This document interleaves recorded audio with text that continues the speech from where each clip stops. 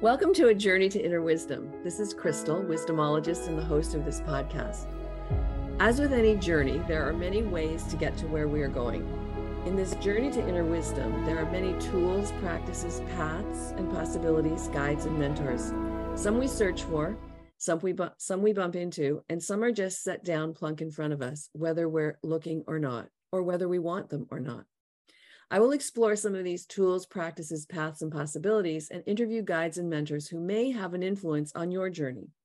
On my own journey, I continue to discover both ordinary wisdom and extraordinary wisdom, but more importantly, it's probably the ordinary wisdom that's right in front of my nose every day. We all have a different journey. What may strike one of us may not resonate with someone else. Our task is to be aware and awake in order to notice the invitations that are in front of us, even if the situation is not very pleasant. Today, I'm talking with Melissa McCormick, author of The Queen's Daughter and Thick Skin. And Thick Skin is a three-part continuation of The Queen's Daughter, as well as Melissa answering questions. And the third part is about her spiritual journey. So welcome, Melissa. It's so great to be able to have a conversation with you today. Thanks, Crystal. But before we start, I want to tell our listeners a little bit about you. So let me give them some background information. Melissa was born and raised and still lives in Windsor, Ontario, Canada.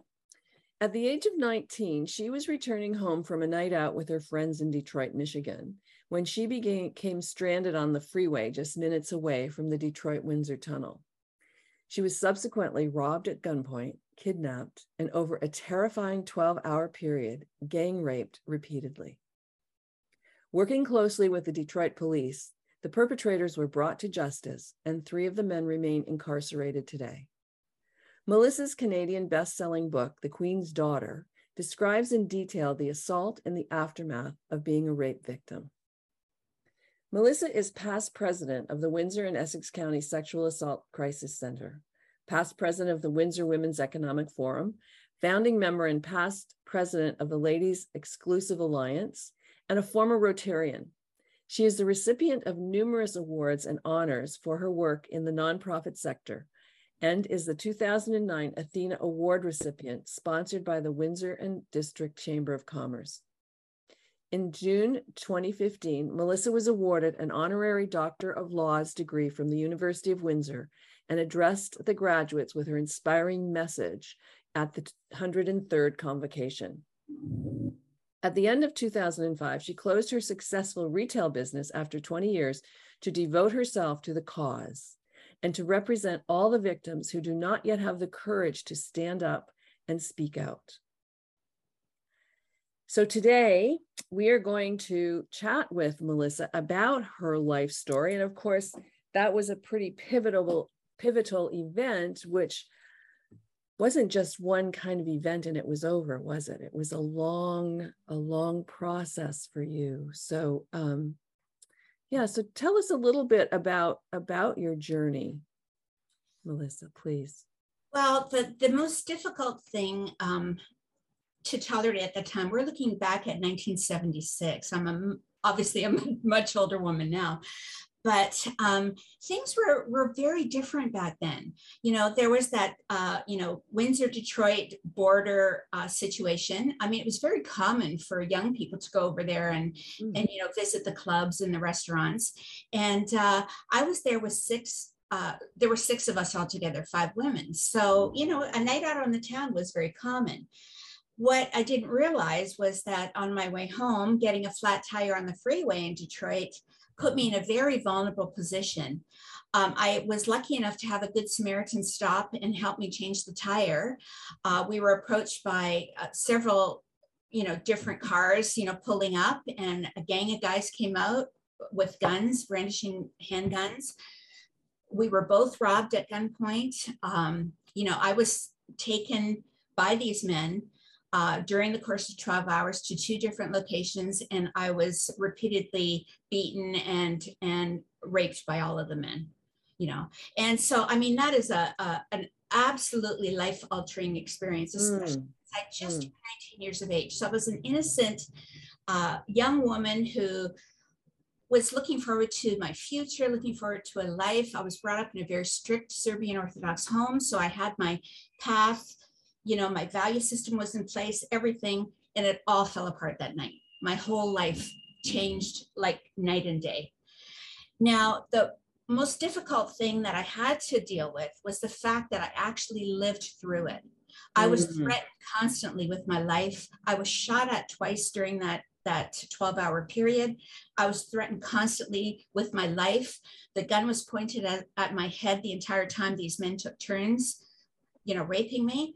And I actually begged the gang leader to kill me. That's how much I wanted to die. And when he allowed me to live, which I think he only did because it was against what I wanted, I begged him to kill me. And he said, you die when I say you die, not when you want to die. And then after so much time, I don't know, you go into survival mode, you just do what you have to do. It's automatic. And I was able to convince him to let me go. And I was released the next morning. So, yeah, that's when the hard part started. Right. Exactly. Well, your book is amazing. And, I know you'll probably talk a little bit more about it, but I really recommend it to people to have a read because for two reasons. One, if a woman has experienced rape, it's a must read. She needs to read it to be able to find her voice and to find a path to healing. And secondly, if a woman has not experienced rape, to understand the violence behind that act and to be able to have some compassion for women who have suffered that violence. And then I think the third thing is for men to read it, to realize how devastating the experience is and how there's the power imbalance that occurs when rape occurs. I think that all of that is depicted very well in the book. You're a great writer. I really enjoyed the book. Enjoy isn't the right word. I know exactly. You know what I mean? Yes. I was totally into the story, and like my heart was just breaking thinking about your mother and your sister. Most of all you, but everyone around you who was impacted by the story. So I think that, yeah, you're right. And then the story continues after you're released, because that really was the beginning of the journey, wasn't it?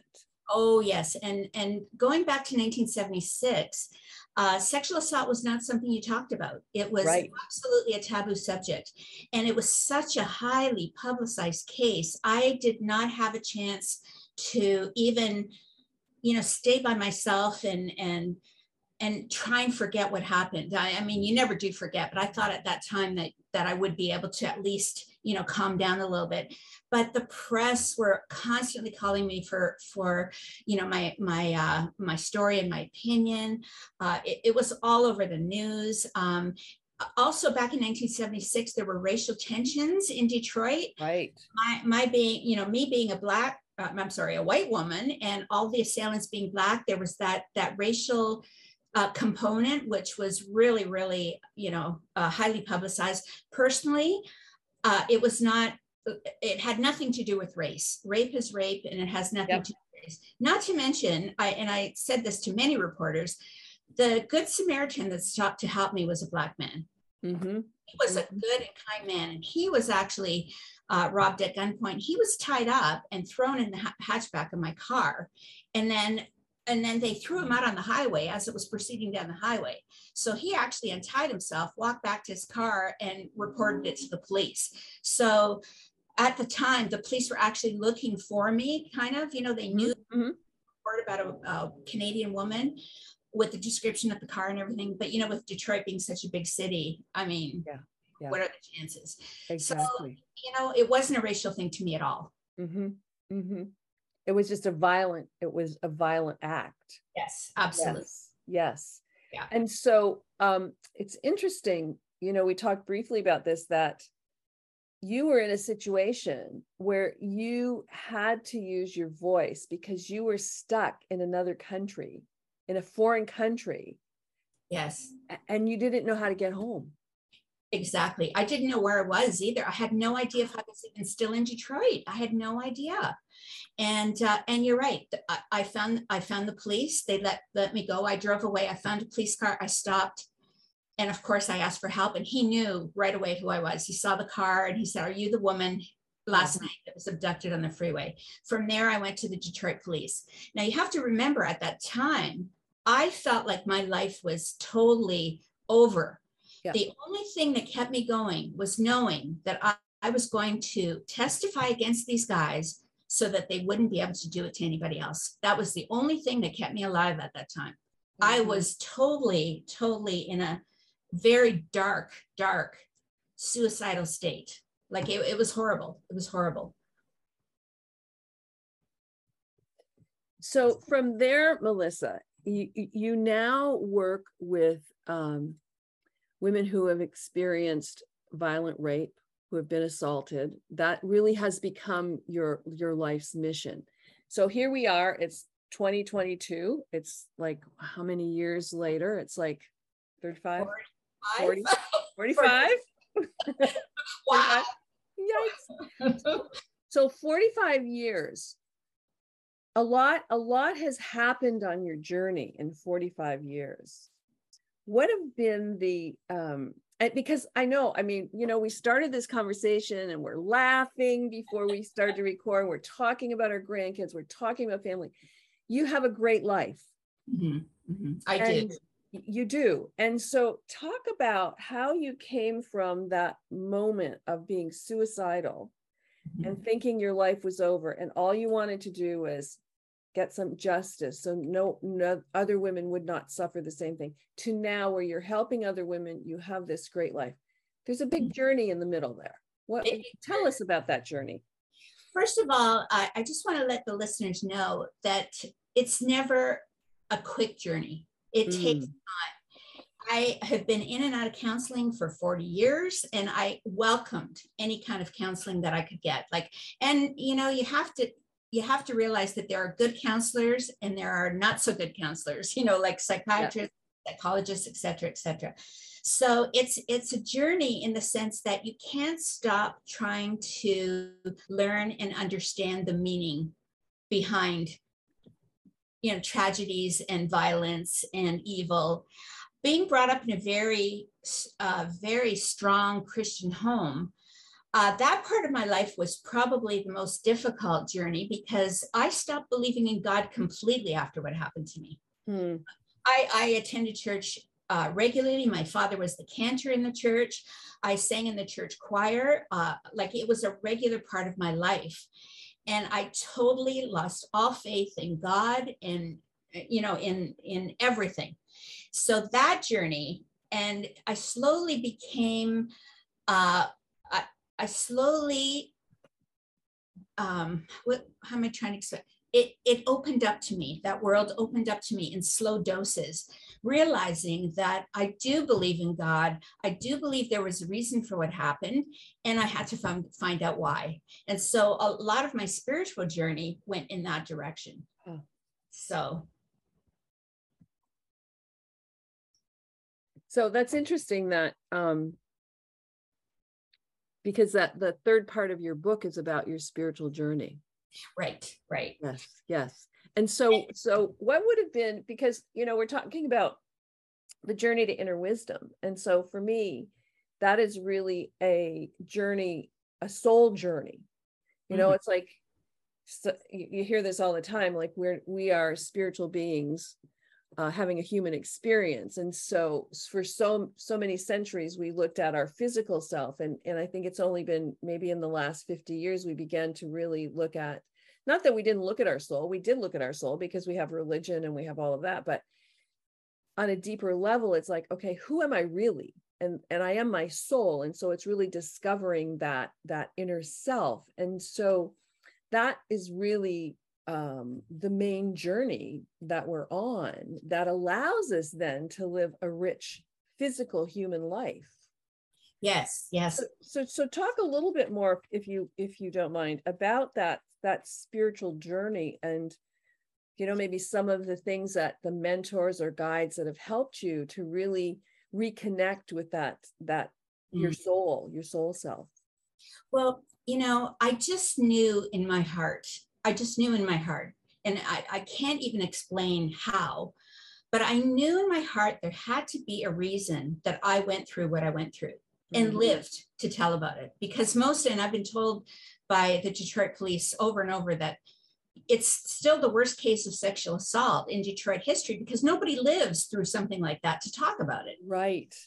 So it's still up there and it's still referred to this day when they talk about sexual assault.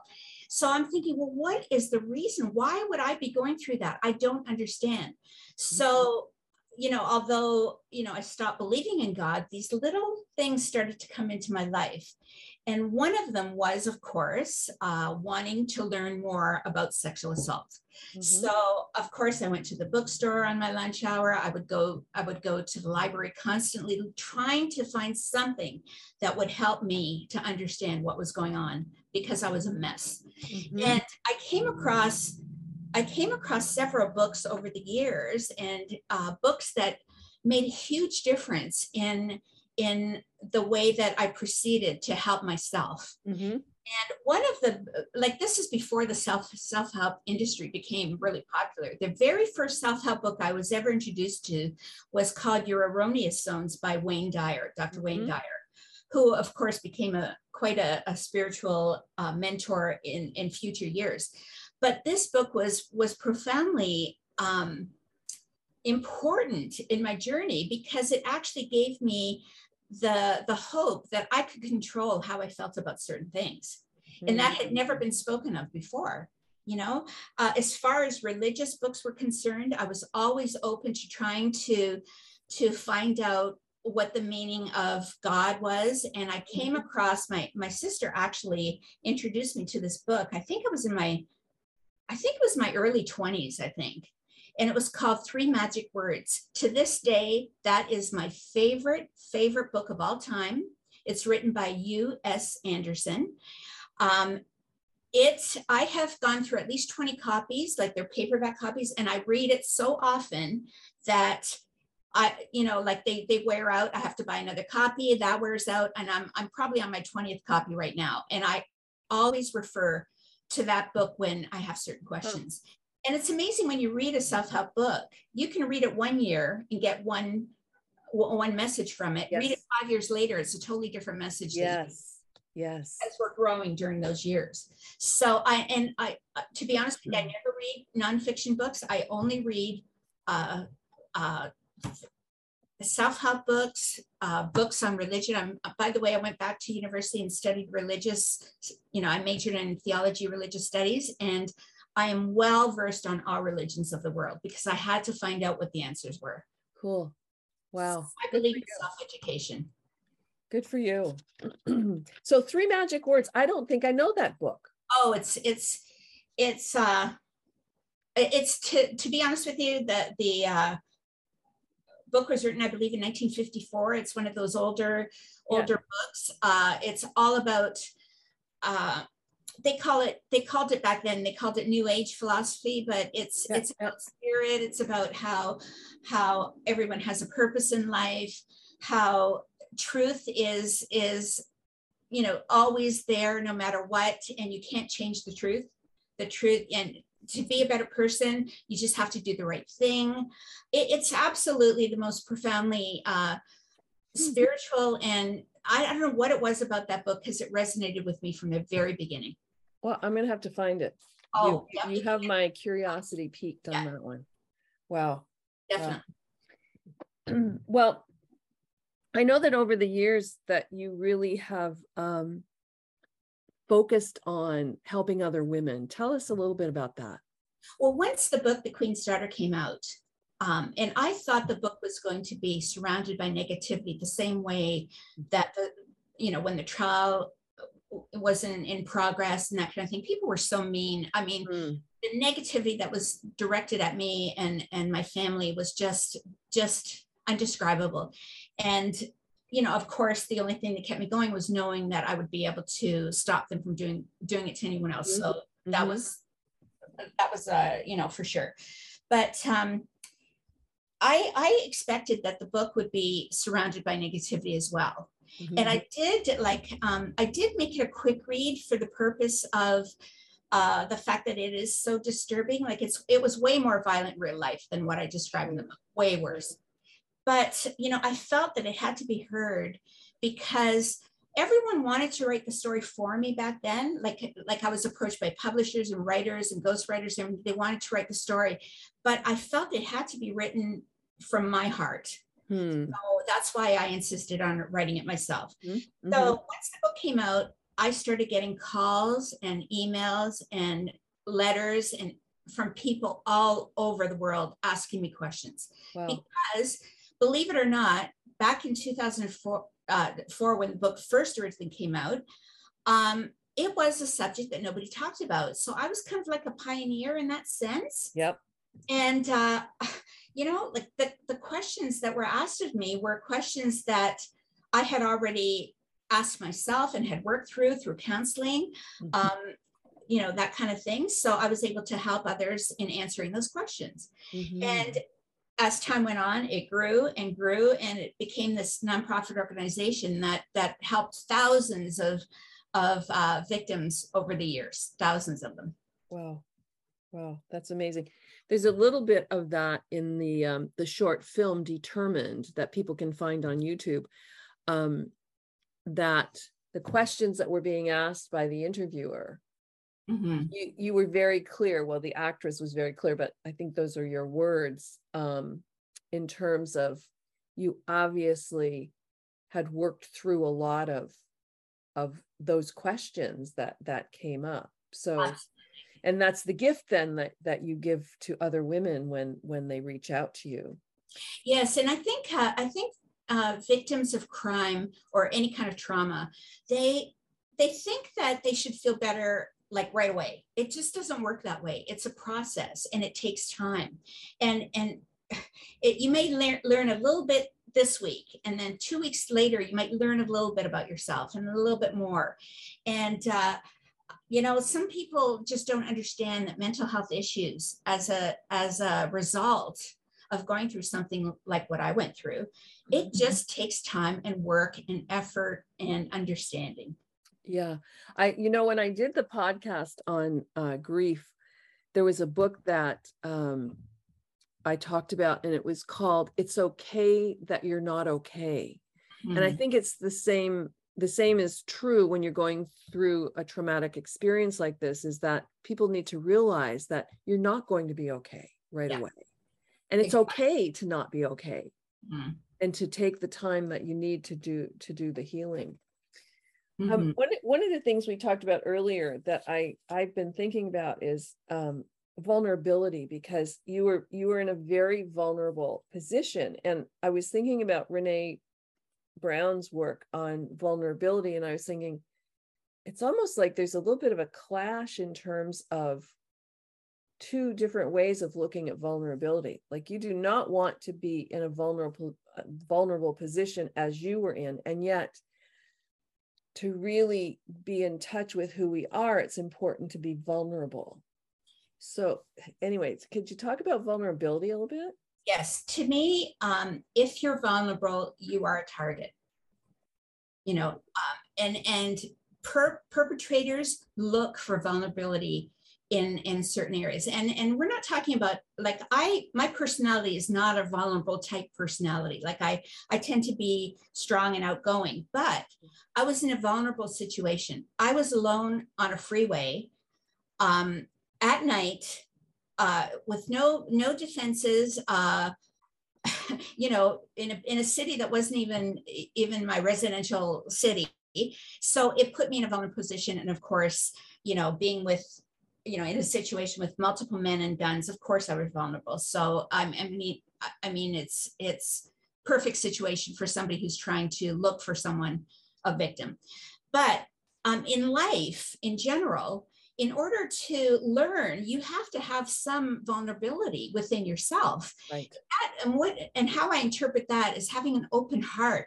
As long as you're open to learning and making changes within yourself and looking at the other side or looking at the big picture, that is what having an open heart and vulnerability is also. And that's how you learn and grow. So really the two that have in common, the two vulnerabilities, the one common factor is you grow and learn from each situation. Right. And that's what life is all about, is growing and learning.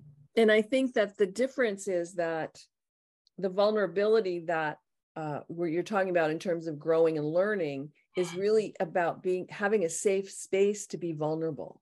Yes, yes. And you know how to have a safe space? By knowing who you are. And by knowing who you are, we're talking about, like when I teach victims, how do I know who I am?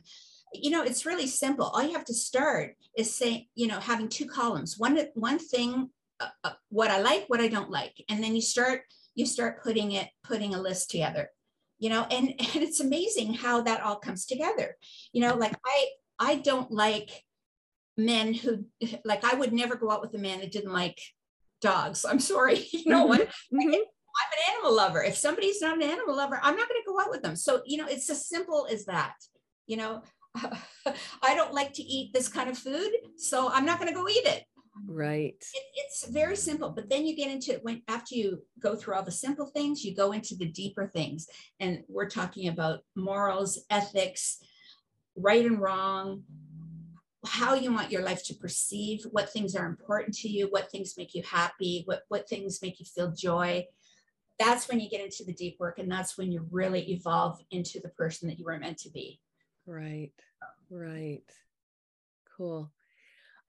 The other thing that I wanted to just comment on was how people use their voice, because you have really used your voice, not only in the beginning where you spoke out, but over the years, you've continued to use your voice. And I think that now with your publishing company, you are encouraging women to use their voices. Absolutely. I think using my voice is actually what saved my life, because with being rescued by the police and going to the police station right away, telling my story, going through the lineups, to identify these men, et cetera, I was forced to do that at the time. I was forced because, naturally, any victim thinks, oh, I just want to go home. I want to forget this ever happened. I don't ever want to deal with it again. But you know what? It always comes back to haunt you. You have to deal with what's going on. And by being open and talking about it is the only way to do it. Mm-hmm. So I was forced to do it. And then it was a rebelliousness in my personality that, I was constantly criticized for what I'd gone through, even though I was the victim in this case. And, people would say, you could hear them talking behind your back, and I became rebellious, and I thought, you know what, at least I'm alive. So damn it, I'm going to stick up for myself. And it was, I'd go up to people and I'd say, oh, you were just talking about me. Well, yeah, I was the girl that got raped that night. Yeah. And I'm here and blah, blah, blah, just it was like my way of saying F you, just give me the respect I deserve. People were constantly looking at me, feeling sorry for me and things like that. That was the worst thing I ever had to deal with. But anyway, so I used my voice in a rebellious way. Then it got to the point where I used my voice in a way that allowed other victims and other women to step forward and say, hey, if she can talk about it, so can I. And if she is open about it, I can be open about it too. And so I set an example for other victims to be able to do that. And I have never been afraid to talk about it because I got so used to it. And not only that, but one question that's very often asked of me, how did you ever tell your kids, what you went through? I have 3 adult children now. I was always open about what happened to me from the time, from the time that they were young. And I just matter of factly, said, this is what happened kind of thing, and because I was so open about it and open about, the PTSD I was suffering and things like that, all 3 of my kids understood that this was mom, and so. Wow. And it's interesting about the PTSD because, this was 1976 and PTSD wasn't officially recognized until 1980. Exactly. Yes. Yeah. And so, I mean, it was recognized to some extent with the Vietnam vets during the 70s, that when it was just beginning to be talked about. And obviously, it's been around for centuries. But in terms of being recognized as something that really is devastating to lives. Well, do you know, Crystal, it's funny because in 1982, the movie Rambo First Blood came out. And I went to see the movie, and honest to God, to this day, it's one of my favorite movies because that is the first time I was ever exposed to the idea of post-traumatic stress. And I cried my eyes out thinking, oh my God, that's how I feel. Wow. You know, it was unbelievable. I still watch it to this day, to be honest with you. That movie, sometimes if I'm in a mood and I want to feel strong, I put on that movie. And it still makes me feel like this is just part of what I went through, feeling this way. And it comes back to, you know, like, even though it's been 40 some odd years, that's part of my life. Absolutely. Absolutely. I mean, it's like, it's like a scar, a physical scar. You know, if you touch it, you can be taken back to whatever it was that, and so you have this, well, probably physical as well as emotional scar. It can be just triggered just like that because it's embedded. Yeah. In your brain. Yeah. And it's hard to understand that unless you've gone through it. Like, a lot of people, you know, thought PTSD, what are you talking about? That's bullshit. You know what? It's so real. I cannot tell you. Yeah. As I talk to victims and they give me certain indications of what they're feeling, it's normal. That I felt that way too.